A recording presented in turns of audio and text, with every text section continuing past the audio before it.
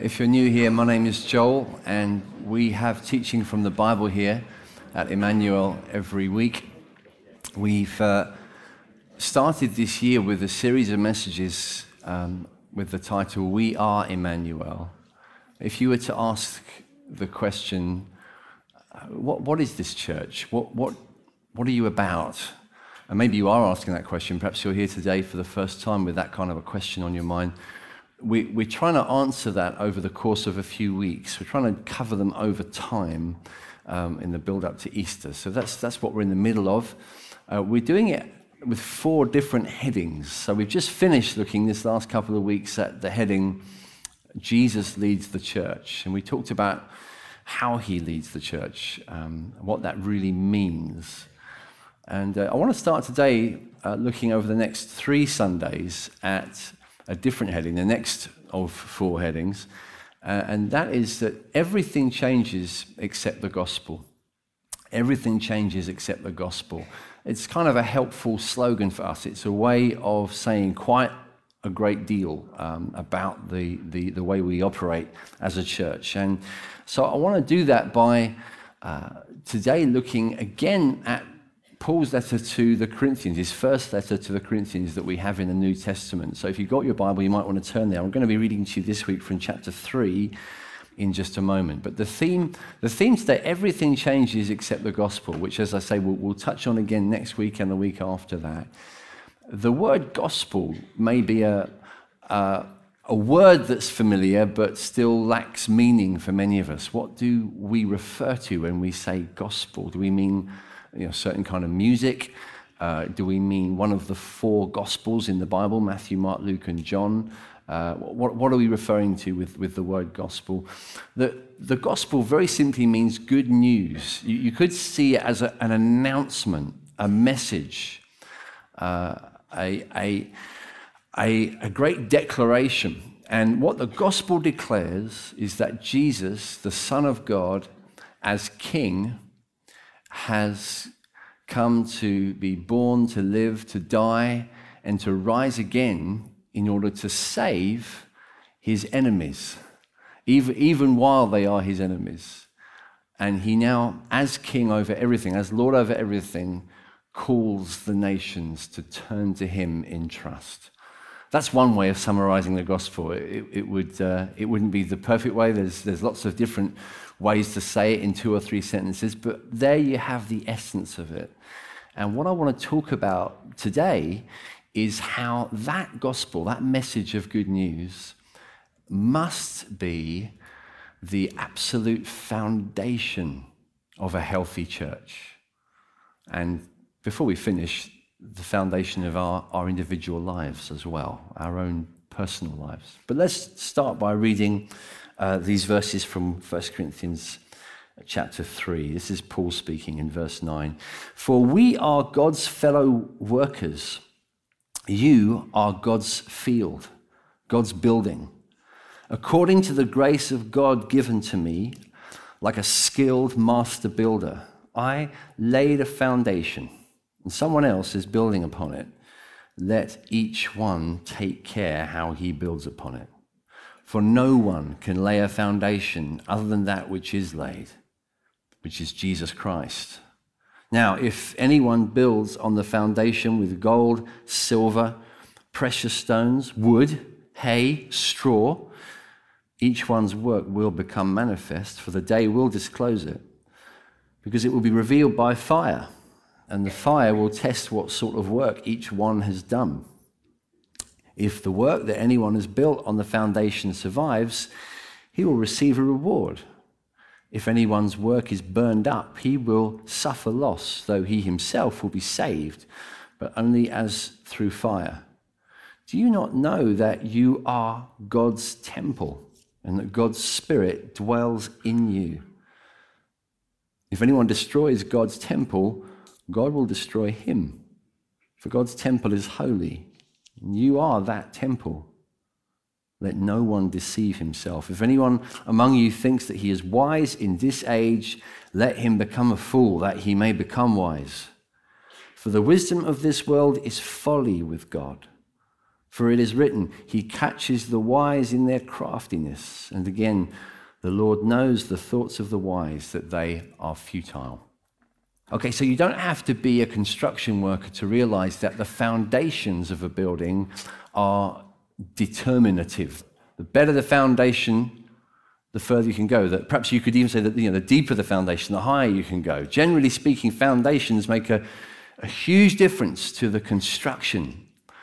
And because of that, the foundations need to be paid attention to. It's worth us considering what is at the foundation of our lives, what's at the foundation of the organizations that we're a part of, that we start, that we join. Certainly, what is at the foundation of the church?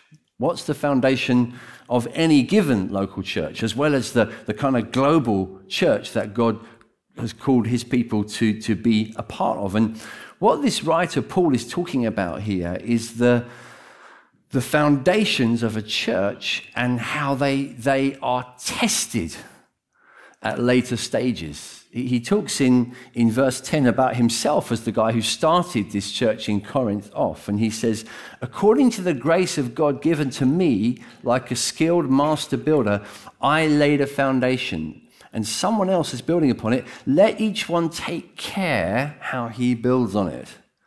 There's a note of caution. There's actually a note of caution that builds as the passage goes on. You have noticed that it gets a little bit more intense, the kind of language he starts using. Just further down in verses 12 and 13. If anyone builds on the foundation with gold, silver, precious stones, wood, hay, straw, each one's work will become manifest, for the day will disclose it, because it will be revealed by fire, and the fire will test what sort of work each one has done. I guess an illustration of this would be when places where there are earth tremors get construction work done, they're careful to set up the foundations really, really wisely.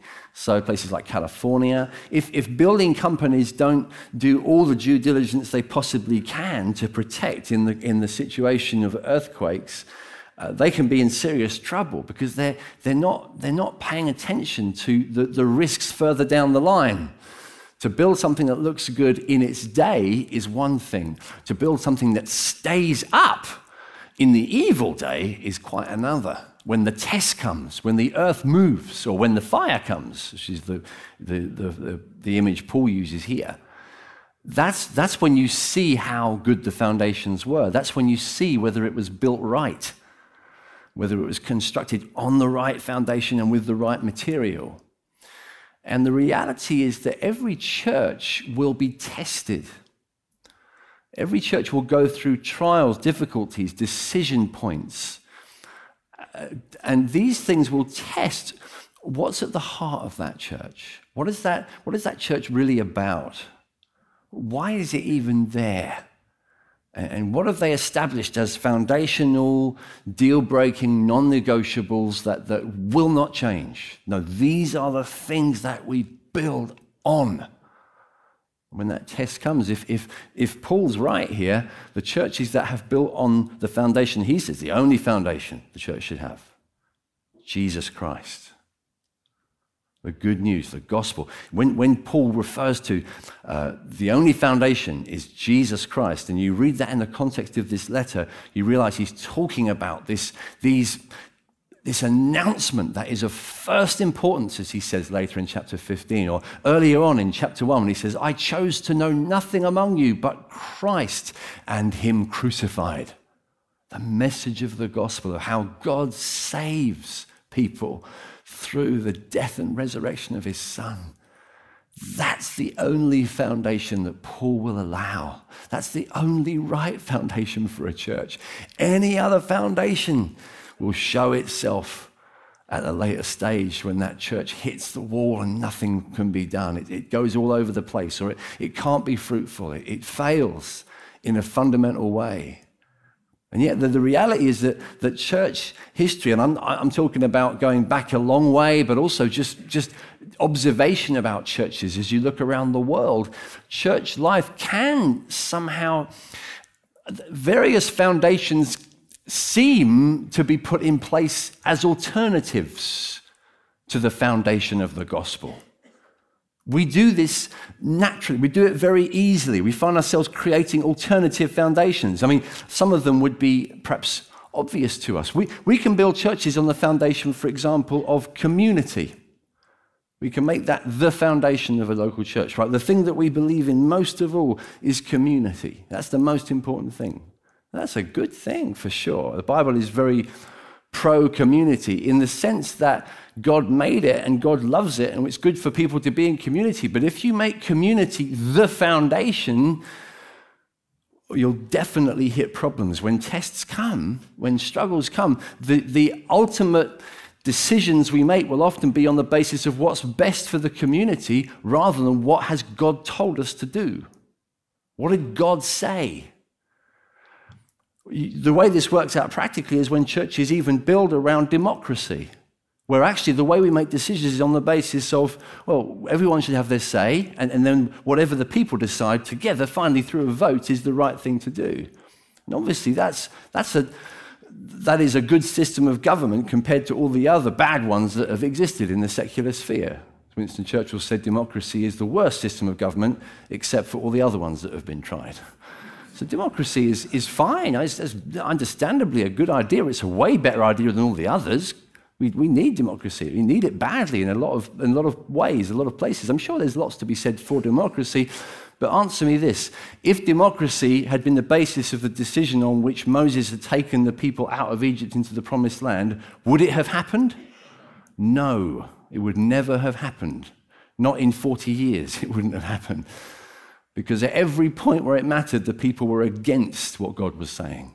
God had to keep leading them through Moses into what was good for them.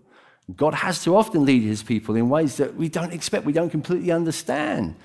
And so to build on a foundation of just, well, it's just lovely to be in community, it's just nice to have community, without the gospel of Jesus Christ being at the center, we will ultimately go around and round in circles. There'll be no purpose, there'll be no destiny, there'll be no adventure. We won't achieve what God's called us to do. It's not a good foundation. It's not the right foundation. It's a good thing, but it's not the right foundation for a local church. The second alternative might be personalities.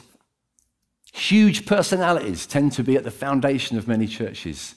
That can happen in kind of quite obvious ways. I've noticed now and then over the years looking at sort of church websites and church handbooks and flyers and so on, that you look at it and you've got no doubts whatsoever about who is the leader of this church.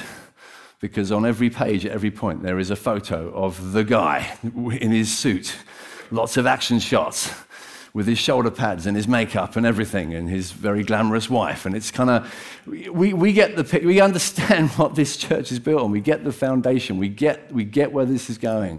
Now, to be sure, it's not always the senior leader that we're talking about. Sometimes the personality that drives the church is someone that you don't get to realize until you've been in the church for a while.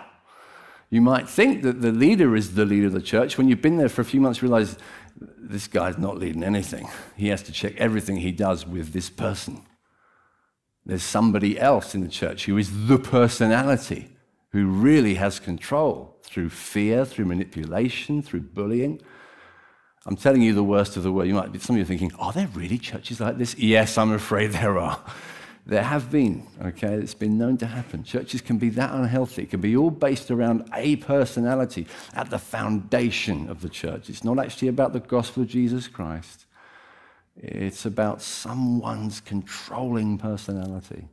And this is obviously not the foundation that Paul will allow in Corinth, even though in the case of Corinth, it's gone dangerously that way, as you'd know if you read the whole letter. A third one is reaction. Lots of churches are built on the foundation of reaction. They're good at saying what they're not going to be. Usually they're not going to be the church they came out from. Churches that get started because of church splits. We left that church and we're not going to be like them. What are you going to be like? Well, not like them. Yeah, but what are you going to be like? I don't know. I haven't thought about that. What do you believe? What are your foundations? Well, they're just not the same as theirs. And the church can actually not realize until it's too late that there's nothing of substance there. There's just a sense of reaction, sometimes a sad, bitter sense of reaction. Sometimes It's just a longing to keep up with the zeitgeist. Churches can be built on a foundation of we don't want to be one of those churches that's left behind culturally. We want to be one of those churches that's really in the world. And there's lots to be said for being genuinely in the world. Jesus calls us to be in the world, but sometimes we chase that as the only thing. We make that foundational. What this church is about is being in the world, is being really in the world, genuinely in the world, completely fitting in, perfectly fitting in, and ultimately having nothing to say to the world because we've basically become the same thing. So foundations of reaction won't do either. The foundation of a particular ministry. Many churches will get to the point where an important decision needs to be made. Are we going to go forward? Are we going to change this? Are we going to spend this money? Are we going to change this situation here? Are we going to make this appointment? Are we going to move these people? Are we going to set this thing up? And the ultimate answer that comes back can be no, because that would mean chopping this very important ministry. This part of what we do as a church has become the non-negotiable. And really, again, it can be linked with personalities, but what you're talking about is one particular area of ministry in the church has kind of become the church. It's become the main thing. It's become the thing that cannot be questioned. It's the sacred cow. If we get rid of that, what will we do?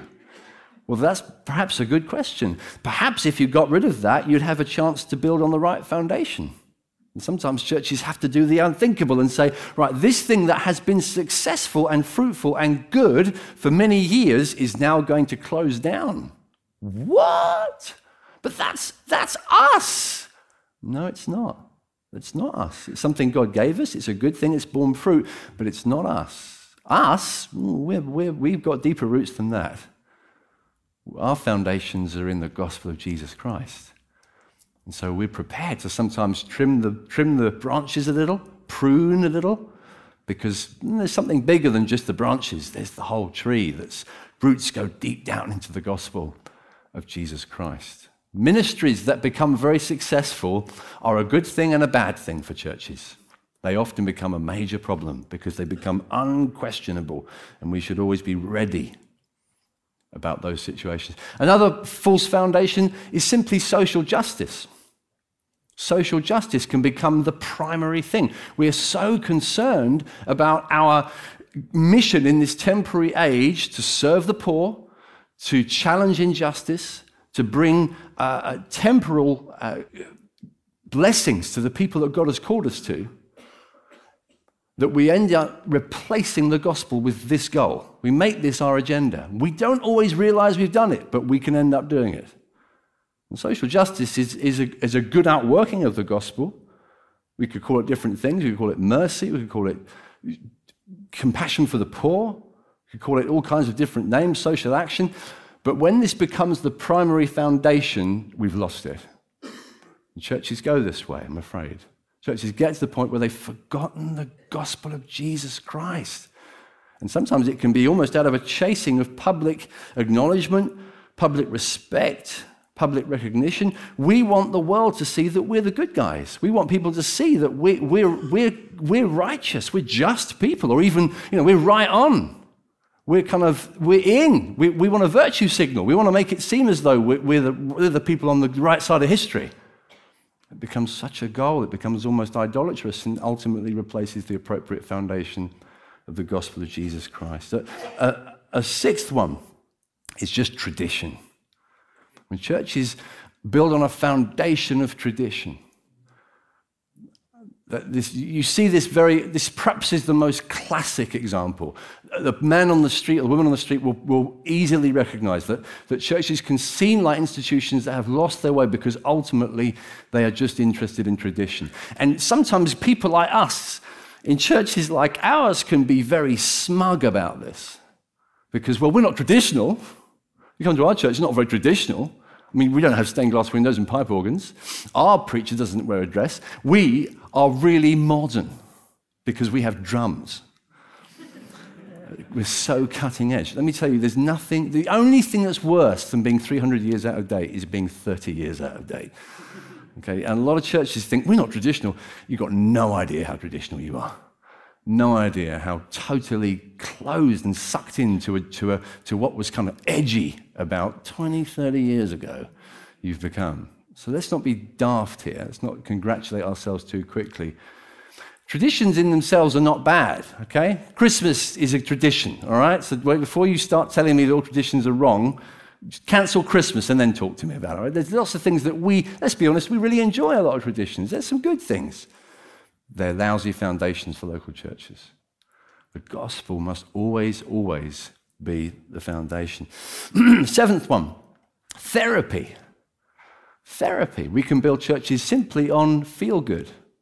Church becomes a place where I go to get my felt needs met. I go to feel good about myself. The message has to be one that is, it's kind of about, unconditional positive regard.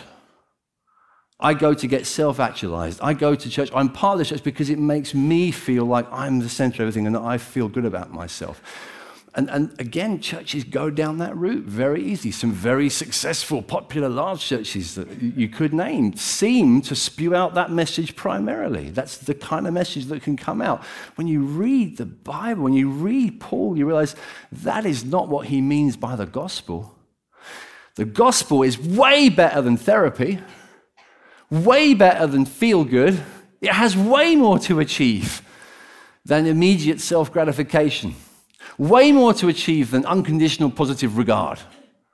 Come into the church. That will improve your self-esteem. We'll boost your self-image if you come to church. We'll make you feel good about yourself. Not necessarily. At first, that might not happen. When you start reading this book, the closer you get to God, you might not immediately feel good about yourself. And then you start wanting your money back. I didn't come to church to feel bad about myself. Oh, you're going to sometimes feel bad about yourself. That's the wonderful thing, is that when the gospel of Jesus is the foundation of the local church, yeah, you get to feel bad about yourself, but you get to feel way better about yourself than you ever could dream imaginable. But only when it's based on the true gospel of Jesus Christ and not just shallow, secular, therapeutic ideas that get baptized into a splurgy evangelicalism that doesn't discern enough to ask proper questions about the theology underneath certain ideologies. We need to ask questions. What's the message that we're preaching? Is it just to make people feel immediately good about themselves, or is it the gospel of Jesus Christ? There is a difference. And we know from these words that there's one that is the appropriate foundation. You can't have both. Then finally, the foundation of moralism. Churches can be built simply on keeping the rules. Being good. Basically, what we do as a church is we try to improve people's behavior. We try to make people better people. We do anything we can to just improve them, make them better, make them good, by giving them plenty of advice, plenty of self-help. Here's tips on how to improve your marriage. Here's tips on how to improve your finances. Here's tips on being a better parent. Here's tips on being successful at work. And here's the moral advice that will help you to achieve that. None of those things are bad in themselves, but friends, they are not the foundation of a healthy church. They mustn't replace the gospel of Jesus Christ as the foundation. Partly because we know, and we'll talk about this again before we finish, they don't work. Ultimately, they don't. Moral advice, does it work? Has it ever helped you? Have you ever been changed truly by trying to keep the rules? Has that ever changed your heart? It has no power. Proven to have no power. Usually, law doesn't make us better. In fact, often law makes us worse. So it won't do as a foundation any more than all the others. And I'm listing those to point out the many, many dangers that there are in any church life, in any organizational life, for us to not investigate the true foundations. This is, it's pretty depressing, isn't it? I'll give you a list of 8. 2 or 3 would have been enough, you might think. We get the point. It's possible to get this wrong, and you've given us 8 ways we can get it wrong. Yeah, I appreciate this is a bleak picture, but there's a reason for that. We are incessant builders. It's part of our humanity. We build. You can't get any human civilization without this kind of constant there. It's just there's this tendency from the beginning of human history for us to construct and construct and construct. not just out of necessity, not just out of shelter, but often out of monuments to ourselves, out of some kind of evidence of our greatness, some kind of justification of our own lives. We want to build. We are mankind, the builder. When you look at the page of the Bible, you get the towers of Babel. You get Nebuchadnezzar and his Babylon. Great Babylon that I have built. It's a theme that you can trace through the Bible. You see it all over the place. The tendency in the human heart to want to construct something ultimately for our own glory, really. That's what seems to come across. You get places like in the Psalms where that verse that you might remember, Psalm 127, unless the Lord builds the house, the builders labor in vain. Unless the Lord builds the house. But we, as people who've separated ourselves from the Lord, are busy building, and often building things that have no reference to the Lord. They're not about what he wants. They're not his goal, his purpose, his plan. They're ours.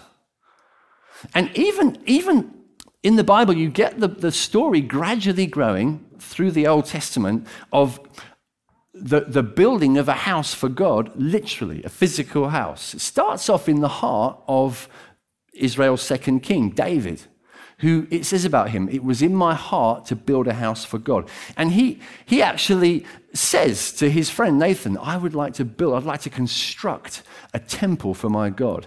And God meets with Nathan, speaks to him, and tells David this, says, David, basically, you don't need to. I'm happy living in a tent. Literally, that's where God's tabernacle was at that point. It wasn't a building made of stone or wood. It was a tent, flapping canvas. That's what it was. And God says, I'm cool with that. I don't need a house, David. I don't need a big building. I know you love building things, you humans. I'm okay with a tent right now. Your son will build me one. Let's agree on that. If you want a house built for me, hand that over, delegate that to your son, Solomon. He'll build it. And so Solomon builds a temple. And Solomon prays this long prayer. In 2 Chronicles, you get this long prayer of dedication. And one of Solomon's great phrases is, the heavens cannot contain you, much less this building of mine. He says that in front of what was probably at the time one of the most impressive human constructions ever. Everyone would have been in awe, dazzled by the majesty of it, not just the scale, but the beauty. And Solomon stands in front of it and all the people, and he says, this is nothing. It's like a bike shed compared to even the heavens cannot contain you. Solomon gets it. He knows that what he's built for God is not great really in itself. The problem is when we do start building things, even things that we build for God, out of noble sentiment, out of good motive, they have a way of twisting themselves in our heart to become something that really it's more about us. And more almost a way of us kind of controlling God. That's literally what happened with Solomon's temple. It got to the point generations later where Solomon's temple was the reason almost that people were disobeying God. Failing to keep all his laws. They were flagrantly disobeying him, worshipping other gods, in fact. And God says, guys, if you do not repent, it will go badly for you. The way that people respond to God is saying, we're fine, we've got the temple. The temple's here, it's fine. Look, the temple's not going to go away. We're safe here. Almost like, God, we don't need you, we've got the temple. Like it becomes a rabbit's foot, like it becomes some kind of superstition.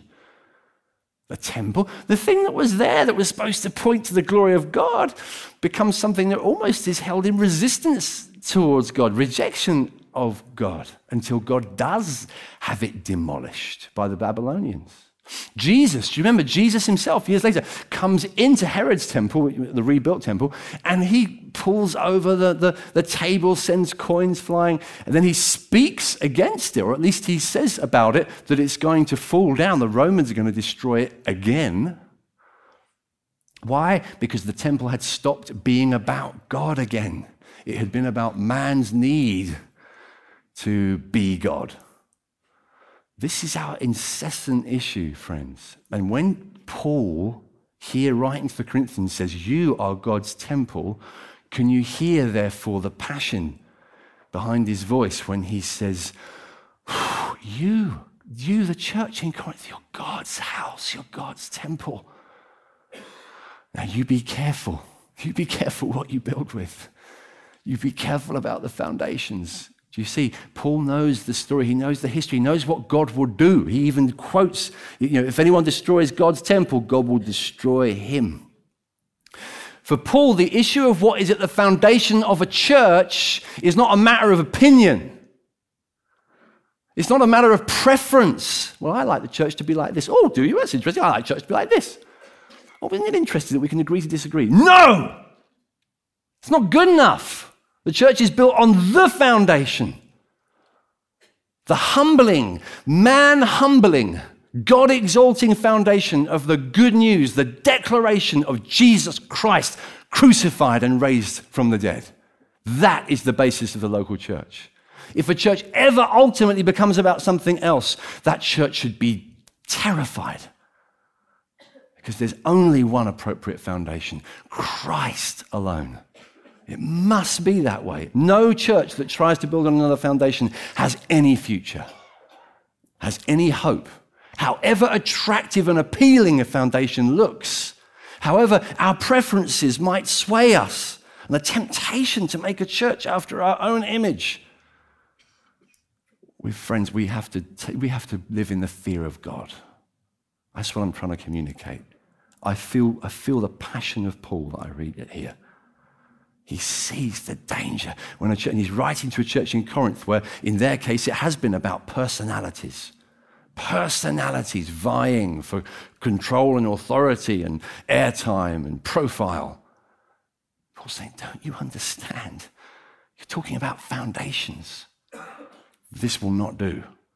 God's church, God's temple, God's house. He has judged his own house before. It's not beyond him to do it again. Build your church on the foundation of the gospel, or don't build it at all. You've got to ask the question in closing, why? Why would we? Why would we be attracted to other methods? Why would we build churches on other foundations at all? Why are we suspicious of building churches on the gospel of Jesus Christ? And I'm not exaggerating. I'm here to say that's what happens. I'm afraid to say much of what the media, the public media, the mainstream media refers to as the church today, it wouldn't qualify as the church. I don't think I'm sticking my neck out that much in saying that. Much of what is called the church is led by people who don't even believe this book, who publicly denounce it, who resist it, resist the teaching of the gospel, resist the claims of Christ on his church. And do it with garb on, do it with ecclesial authority in public places, taking important votes about important issues. And when someone speaks up for the Bible, basically manipulating them out of the room. I'm not exaggerating. I know this is what happens. I speak to the people who get involved in those rooms, who try to speak for truth in places of ecclesial authority. They are always under fire. They are the minority in every case. Churches where there's actual life, where the gospel's being preached, where people are getting saved from guilt and shame and sin, churches that are flourishing, they don't have any public recognition. No, all that the public or the media seems interested in is what's called the church, which has gone so far from being what the church truly is. It's irrecognizable. It won't do. God's jealous for his church. He loves his church. He wants his church to shine. He wants his church to be magnificent. So we have churches that are built on gospel foundations, or what are we playing at? What foolishness that is. So again, the Psalm 118, verse 22, the stone the builders rejected has become the cornerstone. The stone, why? What is it we do? When Peter quotes that verse on the day of Pentecost, it's interesting. He turns to those people who had crucified Jesus, and he says, quoting this verse, he doesn't say the builders, he says you builders. The stone you builders rejected. You're so good at building. Mankind's so good at building, constructing our towers of Babel, our temples, our religious, ecclesiastical constructions. You builders, he says. The stone you builders rejected, Jesus of Nazareth, the Son of God. He's become the cornerstone. God chose the one that was rejected. God chose the one that was rejected by men and said, I will build my church on this cornerstone, this Christ, this Savior, this crucified one. He's the foundation for everything I want to do that's good in the world, for saving the world, for bringing mercy and healing to the nations. I'll do it through the one that was rejected by the sophisticated men of the age. We reject him because he renders us wrong. He renders us helpless. We're so attracted to other foundations, friends, please hear me, because the true foundation, it doesn't appeal to our pride. The true foundation doesn't make us look good. The true foundation humbles us. What's the true foundation? The true foundation is each one of us is in desperate need of mercy. That's the true foundation. The true foundation is not one of us can save ourselves. Not one of us. That's the true foundation. The true foundation is that God himself had to be crucified. Crucified. If you said that in the first century, it would sound like the worst kind of profanity. Crucifixion these days is an ornament, it's jewelry. We have no idea the savageness of it. The God of glory was crucified. Can you think of anything more grotesque and obscene than that? And yet God chooses the most disgusting, despicable thing, a naked Jew hanging on a tree. That's how I will save the world. Everything about the gospel of Jesus Christ defeats our pride, defeats our sense of being able to save ourselves, improve ourselves by some moral, therapeutic, vague religion. Some attempt to, we just go to church to feel good about ourselves, to make ourselves better, and to sometimes to sneer and look down on the people around us who are the real needy ones. Friends, the very step of going to church, if we're honest, is us saying, I am the needy one. I'm the desperately needy one. I need forgiveness. I need grace. I need mercy. I need a God who, although he has every right to punish me for my wrongdoing, chooses instead to come and die for me. That's the glorious gospel. That's the only true foundation for any of us, and it's the wisdom of God. It's the glorious wisdom of God. It's the glorious saving power of God. See, we're so good as a culture at being wise. We're so good at giving our opinion. We're so good at joining the moral discussion, tweeting out our advice. We're so good at just joining in the general virtue signaling network that goes on. But when God comes into a situation, when God comes to save and rescue, so often it will be in ways that we would simply reject, we would despise, we would ignore him. And we have to ask ourselves, when it comes to what's the right foundation for our lives, let alone the foundation of a local church, which is the God that has power? Which is the message that's truly powerful? See, the wisdom of this age, people are full of, from the left and the right politically, from those who want to spread Western values and democracy all over the world and solve the world's problems sometimes by starting foolish wars that just create more problems. And people on the left who want to save everything by forcing us into some utopian ideal, which in the end does more harm than good. We're always full of our great wisdom, our great advice, our great systems of thought that will solve all of the world's problems. Friends, has anyone solved the real problem? Has anyone solved the real problem of a guilty conscience? That's the real problem. Has anyone solved the real problem of facing God at death? Who can solve that problem? Can man solve any of these problems? Can any one of us solve a single tiny decimal fraction of the real problem? And this is the real problem that you face. This is your problem. You've got to face that. You've got to face that. We don't like to, but we will. Ultimately, that's the problem we will all face. Problem of right, wrong, sin, guilt, shame, all those weird old words we don't use anymore, but the only words that really make sense of our predicament. We reduce everything to just therapeutic ideas, guilt feelings. No, guilt. Not guilt feelings. You can get tablets for guilt feelings. Guilt, there's only one person that can help you with that. And he's come to us. He's come to rescue us. This is what you need desperately. This is what we all need. This is the only answer for us. And I tell you, the church has to be built on this foundation alone. And when it's built on this foundation, we'll talk next week. We'll talk next week about how this changes everything. It changes our relationships. It changes the way we handle decisions. It changes the way we handle change. It changes how we handle new people in church life. It changes how we think about the future. It takes us off the throne and says, God, this is your house. I do not want to build in vain. I want to build with precious stones. I want to build according to the foundation that you set in place. Let's pray together. Father, we thank you for this one foundation of Jesus Christ. We put our trust in him today.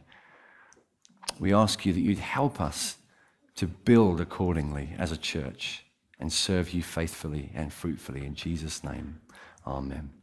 Amen.